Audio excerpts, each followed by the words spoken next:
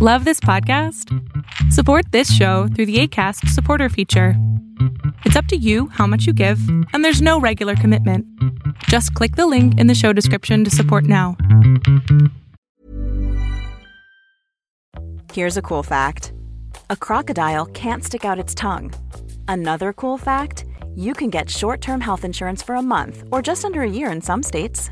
United Healthcare short-term insurance plans are designed for people who are between jobs, coming off their parents' plan, or turning a side hustle into a full-time gig. Underwritten by Golden Rule Insurance Company, they offer flexible, budget-friendly coverage with access to a nationwide network of doctors and hospitals. Get more cool facts about United Healthcare short-term plans at uh1.com.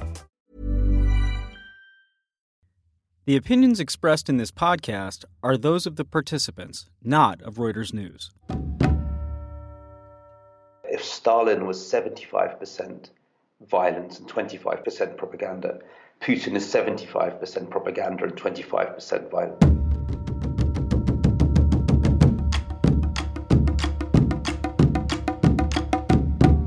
The media in Russia is lively, often entertaining, and largely state-controlled. Still, an illusion of freedom remains key to the Kremlin's grip on a country that spans 11 time zones. Today on War College, we look at how Vladimir Putin crafts his message for both internal and external consumption.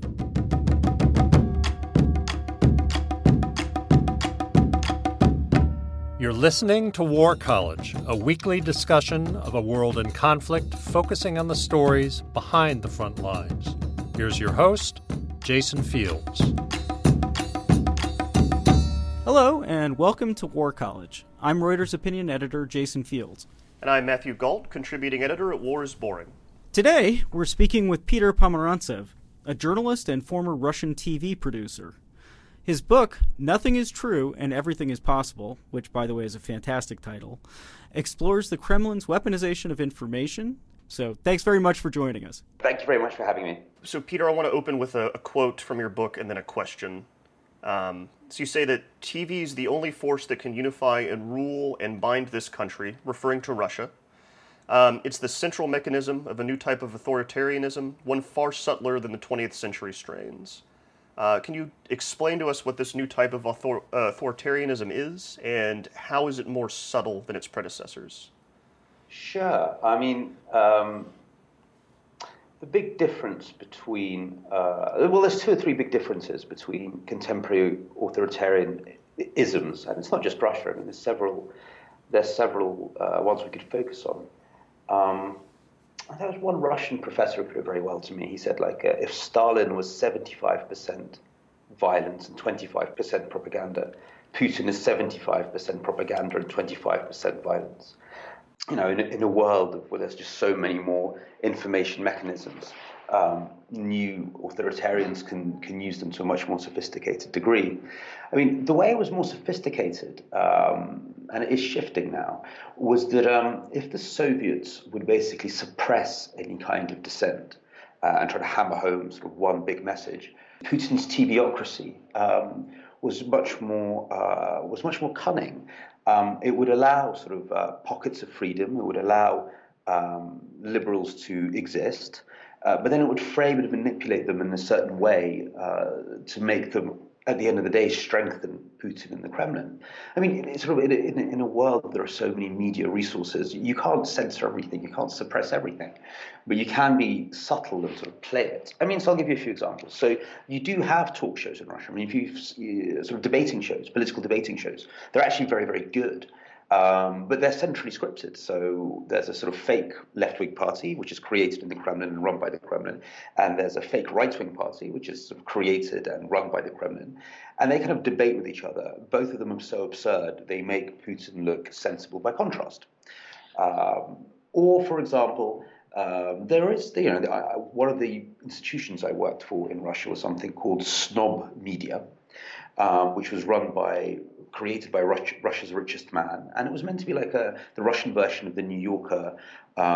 Plus, there's going to be a TV channel which never materialized, but there was a publishing house, and there was a website, an elite Facebook, sort of a closed Facebook. And anyway, so it was dedicated to creating a new type of Russian, what we called global Russians. And you could tell everyone how awful Putin was. Masha Gessen, the great Masha Gessen, I'm sure was one of the editors. It was an ark, a Noah's Ark of liberalism in many ways. But at the same time, we were all really aware when we worked there that, my God, this is being funded by Russia's richest man. There's no way he couldn't have done this without the Kremlin's kind of, permission. And that was kind of the point. So, the point was to give liberals a place to breathe and sort of vent their frustrations. But at the same time, it was called Snob. It was funded by Russia's richest man. The Kremlin could easily go, look at these liberals, look at their global Russianness, look at the lifestyle they promote. Their politics liberal and their lifestyle they promote sort of holidays in Europe, which is inaccessible to 99, to the vast majority of Russians. So the Kremlin could go, oh, look at our liberal oppositions funded by these sort of the westernized, spoiled oligarchs. And sure enough, the guy who funded it then became the pseudo-liberal candidate at the elections. He got a very respectable 14%, soaked up the liberal vote, and then promptly disappeared from the political scene. He kind of done his job. So it's a much, much subtler and much more kind of system than just stupid old Soviet rule, which looked to suppress dissent and thus created a really sort of strong anti-communist movement. So who's behind it? Who's thinking in such a, sophisticated, smart way? Well, look, it developed. We can look at the way it developed through the 90s. Actually, the first people who let it happen were Democrats. So in the mid-1990s, it looked as if Yeltsin, who was a more kind of pro-Western president, would lose the elections to the communists, who'd really become social democrats by then. And so all the oligarchs got together because they were really scared of this. And in order to save democracy, they hired a new type of political consultant called a political technologist, sort of a 21st century propagandist, to create sort of pseudo scare stories and help rig the vote and help rig the election. And it's quite funny. It was a class of liberal political consultants who actually made this happen. A lot of them regret it now. A lot of them say openly that was the moment when Russia lost it in '96. So in order to save democracy, we used undemocratic means. But with time, kind of one of this class of political consultants emerged as the most powerful one, a guy called Vladislav Surkov, who's very much, a zeitgeist kind of figure. He was a bohemian and a dissident, all kind of dissident in Soviet times, studied theater, then became a PR guy, sponsors modern art festivals, writes postmodern novels, which are okay, about cynical PR men. And he calls himself one of the authors of the system. He talks about it openly, and he ran it for a while. Around TV and political parties. But I wouldn't say it's one person. It's a very, it's a big state. It's a very fluid, reactive state. Surkov came to symbolize it in many ways. I don't think anyone has total control. Not even Putin himself? Well, Putin doesn't... in that sense, you mean? As in, is there... Yeah, but Putin is the arbiter of all the decisions. Nobody's... the system isn't... It is a postmodern system that way. It can sort of work in various ways, and somebody in the provinces can be running their own mini project, or somebody in the oil and gas thing will be running their own mini project. It's quite flexible. It's not actually very rigid that way. All right, we've said the word postmodern a couple times here, and in your book you say a postmodern dictatorship is one that uses language and the institutions of democratic capitalism for authoritarian ends, and you kind of talk about how this model of Kremlin propaganda takes the West, digests it, and then perverts it. So could you explain how the Kremlin does this? How do they use the Western messages and twist them on television? And what exactly do you mean by a postmodern dictatorship? Well, sure. So the key ideas of sort of postmodernity are the idea of what Baudrillard called the simulacra, a thing which looks like something but actually isn't it itself, and it's something quite different. Simulacra is maybe the most overused word in Russian politics. All the analysts use it. So we have pseudo-political parties, pseudo-independent media. It's all pseudo. It all looks free, but actually once you get into it, it works in completely different ways. This was one of the great things of Kachar Ben-Dokidze, the great Georgian reformer, maybe one of the most effective post-Soviet reformers. He was like, we live, and he used to quote Baudrillard quite a lot. He like, we live in a world where nothing is what it seems. I mean, the police are not actually police. They're involved in racketeering. The tax agency are not the tax agency. All the signs you see are something else. So that's what we mean. Also, we mean by the lack of any one coherent narrative, and many little narratives, and the lack of a stable social individuality and role. But just coming back to this idea of simulacra, because that's the most coherent one when we talk about policy. So take elections in Russia. Russia has, elections with different political parties running against each other and competing, and there are debates on TV. And if you were to just tune into it, you would think, oh my God, it looks just like America. However, everybody knows who's going to win a priori. Everyone knows that they will be rigged. And there's a great essay by Stephen Holmes about this, the New York University professor, that it's actually a ritual. It's actually a ritual where you go and pretend to sort of to take part in the serious vote. Everyone knows exactly what's going to happen. It's the faking is quite transparent. The state is saying, we are so powerful, we can fake these results. And, the whole point is for the state to show its power. So even though it's authoritarian power, so through the ritual of a democratic vote, or it looks like a democratic vote, you're actually reinforcing an authoritarian model. So that's one, I think, very, very good example of it, and a sort of a fairly pointed one, because elections is always what we sort of associate with democracy. So that's actually taken from the West in a way, right? I mean, that's the Western idea of, and ideal of democracy. And you talk about how the U.S. is used. Foreign media is woven into the Kremlin's version of the media. Right, you talk about Larry King quite a bit in your book and his RT show. Yeah, well, not quite a bit. I mean, I think Larry King has 2 lines in my book, but they're very important 2 lines. I apologize. You talk about Larry King as an example in your book. Well, Larry, look, so I mean, here we're talking about RT, which is, Larry King had a show on RT, which is the Kremlin's foreign broadcaster. It's not in Russian. It's in English, Spanish, Arabic, a few other languages, I think. So RT is very interesting again for the same reason. So RT, when you switch it on, looks just like CNN or the BBC. I mean, down to the music, it's very, very similar. The presentation, everything. So switching on, go, oh look, it's just another sort of international TV news channel. And its slogan is very interesting. The slogan is "Question More," which is a really clever slogan because, that's very much the Western ideal of what journalism should be all about. I don't know if you saw their advertising in Washington, D.C. It was sort of Tony Blair preaching before, really nicely sort of drawn posters, Tony Blair preaching before the Iraq War. And, below it says, this is what you get as in the Iraq War if you don't have a second opinion. And then Colin Powell as well. Which is, how can you possibly disagree with that idea? That's, the essence of Western, the Western ideal of journalism is to question more and question power and have a second opinion. But then RT used that ideal to kind of do something very, very interesting. They sort of, basically they destroy, sort of the line between sort of information and disinformation. Once you sort of get rid of the idea that there's any kind of objective truth out there, which is, there probably isn't, they kind of take that to its extreme by saying, well, then it's fine for us to do disinformation. Or they'll have experts who just literally just nutcases taken off the street a lot of the time. Sort of a neo-Nazi from Germany will suddenly be key German expert on European affairs, or somebody from Linda LaRouche's organization will suddenly be key American expert on world development. Because once you get rid of, once you take the very noble idea of questioning more, of undermining sort of hegemonic truth, and you take it to its absolute extreme, you can basically say there's no difference between a Cambridge University professor and a freak.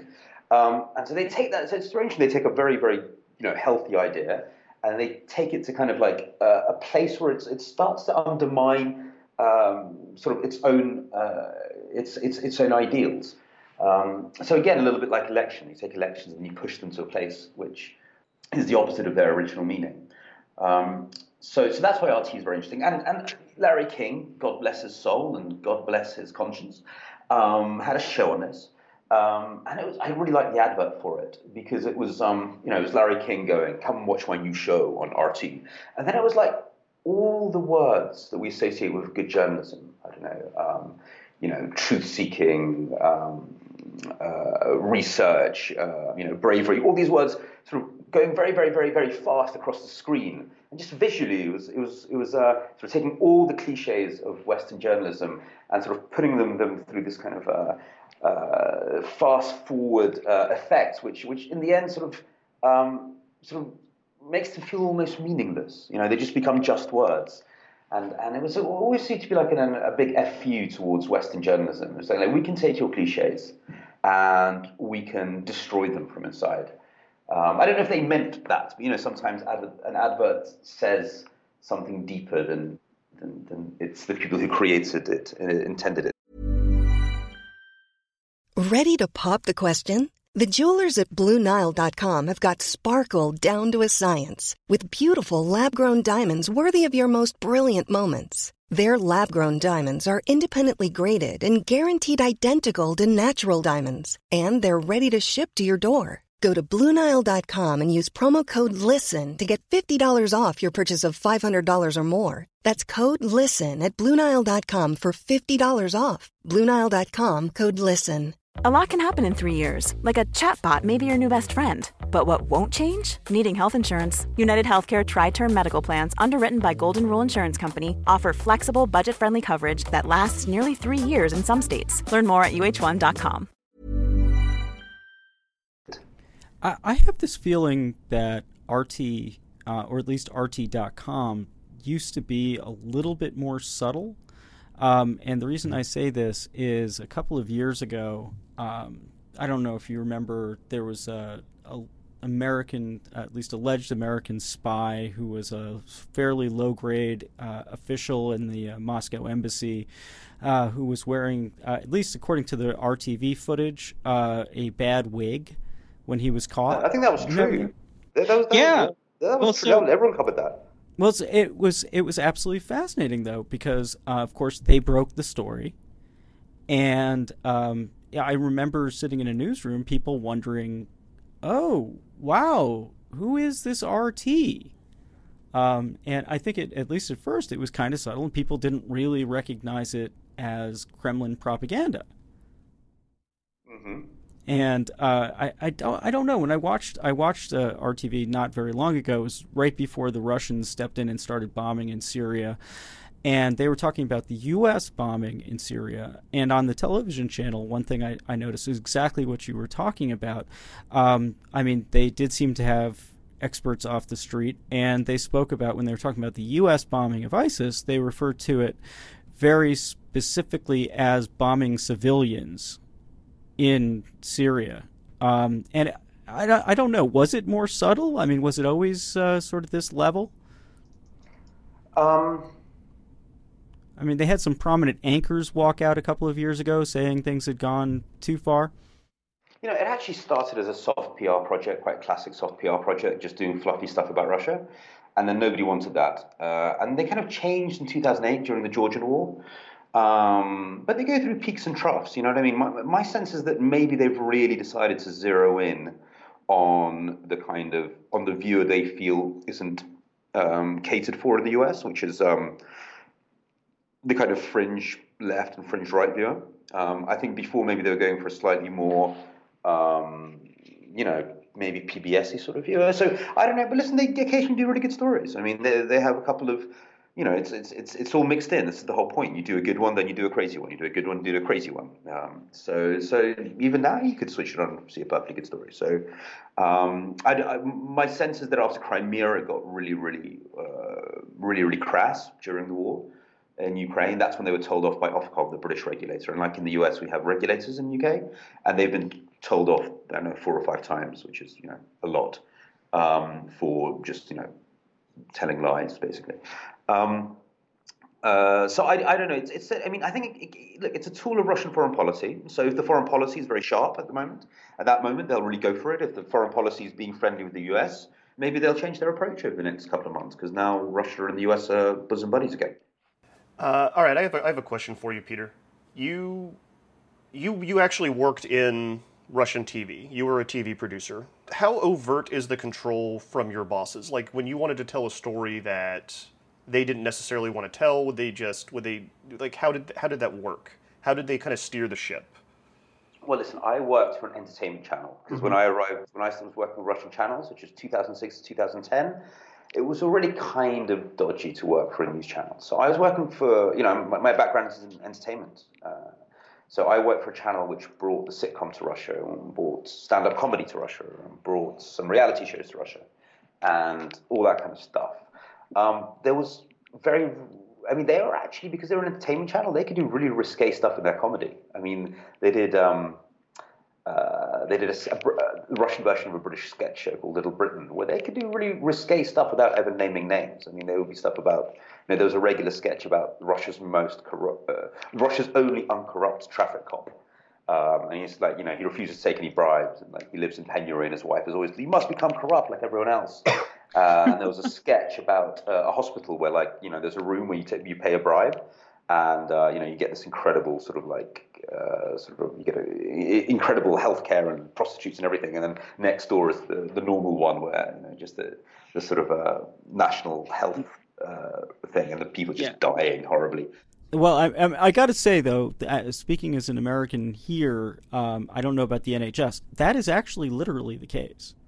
Yeah, no. I mean, I think we know, the whole world knows about America's healthcare due to the excellent, objective, and analytical reporting of Michael Moore. But the difference in Russia is you just give a bribe to the doctor. You just put it in his pocket. You don't pay it to an institution. It's not. They haven't got to the point where corruption becomes market capitalism. It's just corruption still. Oh, interesting. But maybe they'll mature into that. Actually, one of the big arguments for fighting corruption is just, why don't you just institutionalize it? If just make it exactly, have it like in the US, have it done officially. But so actually, being an entertainment channel, they could do a lot of really risque stuff. But I also worked in their documentary department. And one of the things they wanted to do was stories about teens, because it was kind of youth orientated. And when I started doing stories about teens, I just found a lot of the stories had a political edge, because it was about teens being beaten up by the cops, which is a real problem. Teens, being sent to the army as national service in Ukraine, and there's a terrible problem with hazing in Russia, really bad. I mean, a lot of suicide. There's a story about suicides among conscripts. And these shows rated well because they were about people's lives and people enjoyed them and young kids enjoyed them. But suddenly that made it political. And when I pitched the next one, they were like, go and do one about footballers' wives. So it's everyone kind of decides for themselves and everyone senses where the lines are. And it's much more a case of self-censorship in that sense rather than anything else. So people just instinctively know that they've gone too far. You were just talking about the military service. That was another really interesting part of your book. You wrote, it could be said that if a year in the army is the overt process that molds young Russians, a far more powerful bond with the system is created by the rituals of avoiding military service. And I wanted to see if you would explain to us what those rituals of avoidance are and how they shape those people's relationship with the state. Sure. I mean, I always find this fascinating as well. It's a great question. So, compulsory national military service is one of the, basic ways that many states build loyalty and identity. So Israel, clearly, probably the most obvious example of a state that's, people really become Israeli when they're in the army. So Russia has compulsory national service. Certainly in Soviet times, going through the army was a big deal and a big part of you really, in a sense, being broken by the state. That's where you were kind of broken in and humiliated a lot, and you became a good Soviet citizen. Nowadays, there's still compulsory national service, but everyone who can gets out of it. But some people, if you're studying, if you're a student at a university, that's one way of getting out. And actually, there's all these the simulacra, there's all these pseudo higher educational institutions that get founded that you just pay some money and say you're studying there, and that gets you off. But not everyone can, that's a lot of money. Imagine just buying a college degree. It's going to be pretty expensive. So a lot of people can't afford that. So what do they have to do? They have to pretend, they have to get a letter from a hospital saying that they're physically unfit, that they've got asthma or diabetes or whatever. And that basically involves both the young person and their parent essentially kind of being sucked into a world of corruption, even if they never wanted to be corrupt. Because you've got to find a doctor who's going to give you this false piece of paper. You've got to find it. You've got to pay him money. Then it's not, I mean, this is where Russia is so much fun. The doctor won't just give it to you. You still have to come into hospital and spend a week there pretending to be really ill. So already a young person of 18 is already learning how to sort of like to survive in a society. He's going to fake it. A bit like later when he grows up, he's going to pretend to vote. And everybody knows that they're pretending, but everyone kind of plays along because this is the way society is sort of formed over a long period of time. So you lie there pretending to be ill, then you get out, and then you still have to go to the military place where they will test you again. You give them the letter, they'll test you again, but they go along with it as well. You usually have to give another bribe there, and so to get out of military service, you've gone through this whole kind of sort of labyrinth of faking it and bribery and corruption, which actually makes you the ideal citizen of contemporary Russia, because all your life you're going to be sort of faking your voting in elections, faking your taxes. You're part of this game, but where you're actually very dependent on the state, because once you've faked it, firstly psychologically you're really you're a little bit like them. Corruption is always a great way. It always corrupts the person who's at the bottom of it, giving the bribe, as well as the person demanding it. And you kind of learn to think it's normal. If you're already faking it from the age of 18, then it's no big deal to then kind of like go and pretend that you're voting in a real election, or pretend you're paying your taxes when you're not. We had a guest just a couple of weeks ago, Mark Galeotti, who was talking about the fact that Russian military conscription is only for 1 year, and that in fact it's very, very hard to train anyone and then turn them into good soldiers. And he said basically you have like 3 months of someone you can actually use on a battlefield before they're gone. So I guess what you're saying would actually almost explain that. It's about breaking people in.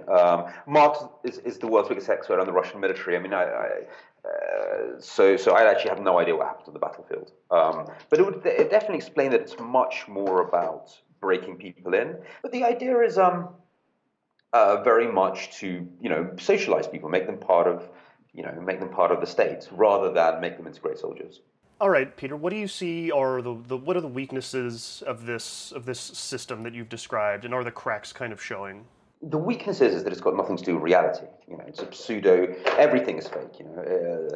There's Putin is like this toreador, this bullfighter with this red cape of corruption and propaganda through which he avoids reality.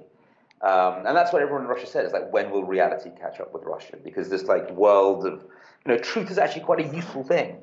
There's a reason democracies allegedly try to stick to a real process. It makes us face up to the problems in the country. Elections make us sort of like checks how well administrations actually work, and so on and so forth.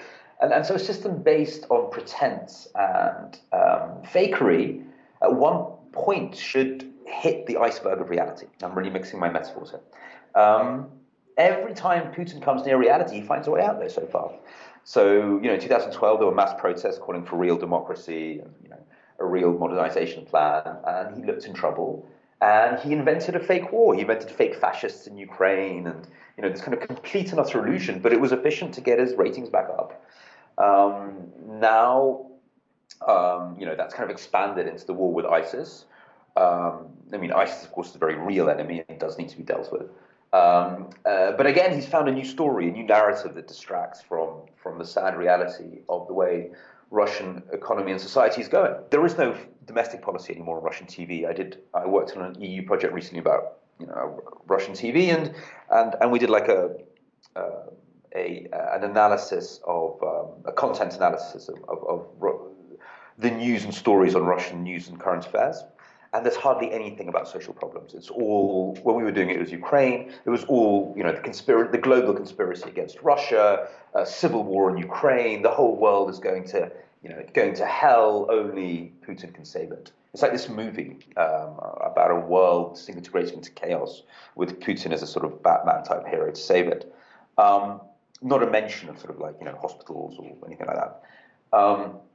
So every time we think he's going to hit reality, he thinks of something bigger and better. And there's still a lot of big stories that he can think of. He can still do a big missile crisis somewhere. There was the Arctic War, which they were playing with. So they go on and on and on. Which when he runs out of stories, but he's like Scheherazade in the Arabian Nights.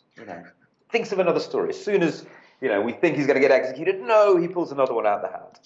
Which is very much based on TV, which comes back to our first thing. TV is obviously sort of the satanic machine that cooks up all these new stories. They don't need to be that related to reality. I mean, with ISIS, they are related to reality. In Ukraine, it was, he hallucinated a war into reality. So they just need to be good stories. So there you go. He's like a huge TV producer, a huge entertainment TV producer. Like I was a tiny entertainment TV producer in Russia. He's like the great entertainment TV producer. Well, that sounds like a terrific point to stop. I don't think we're going to get much better than that. So thank you very, very much, Peter, for joining us. Oh, and let me mention the name of the book again. Again, I think the title's fantastic. The book is Nothing is True and Everything is Possible. So check it out.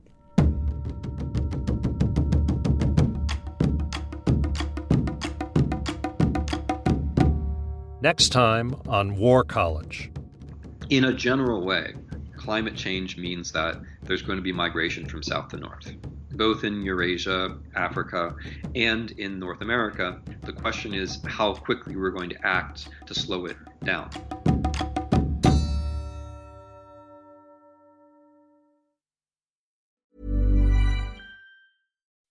When you make decisions for your company, you look for the no-brainers. If you have a lot of mailing to do, Stamps.com is the ultimate no-brainer. Use the Stamps.com mobile app to mail everything you need to keep your business running with up to 89% off USPS and UPS. Make the same no-brainer decision as over 1 million other businesses with Stamps.com. Use code PROGRAM for a special offer. That's Stamps.com, code PROGRAM.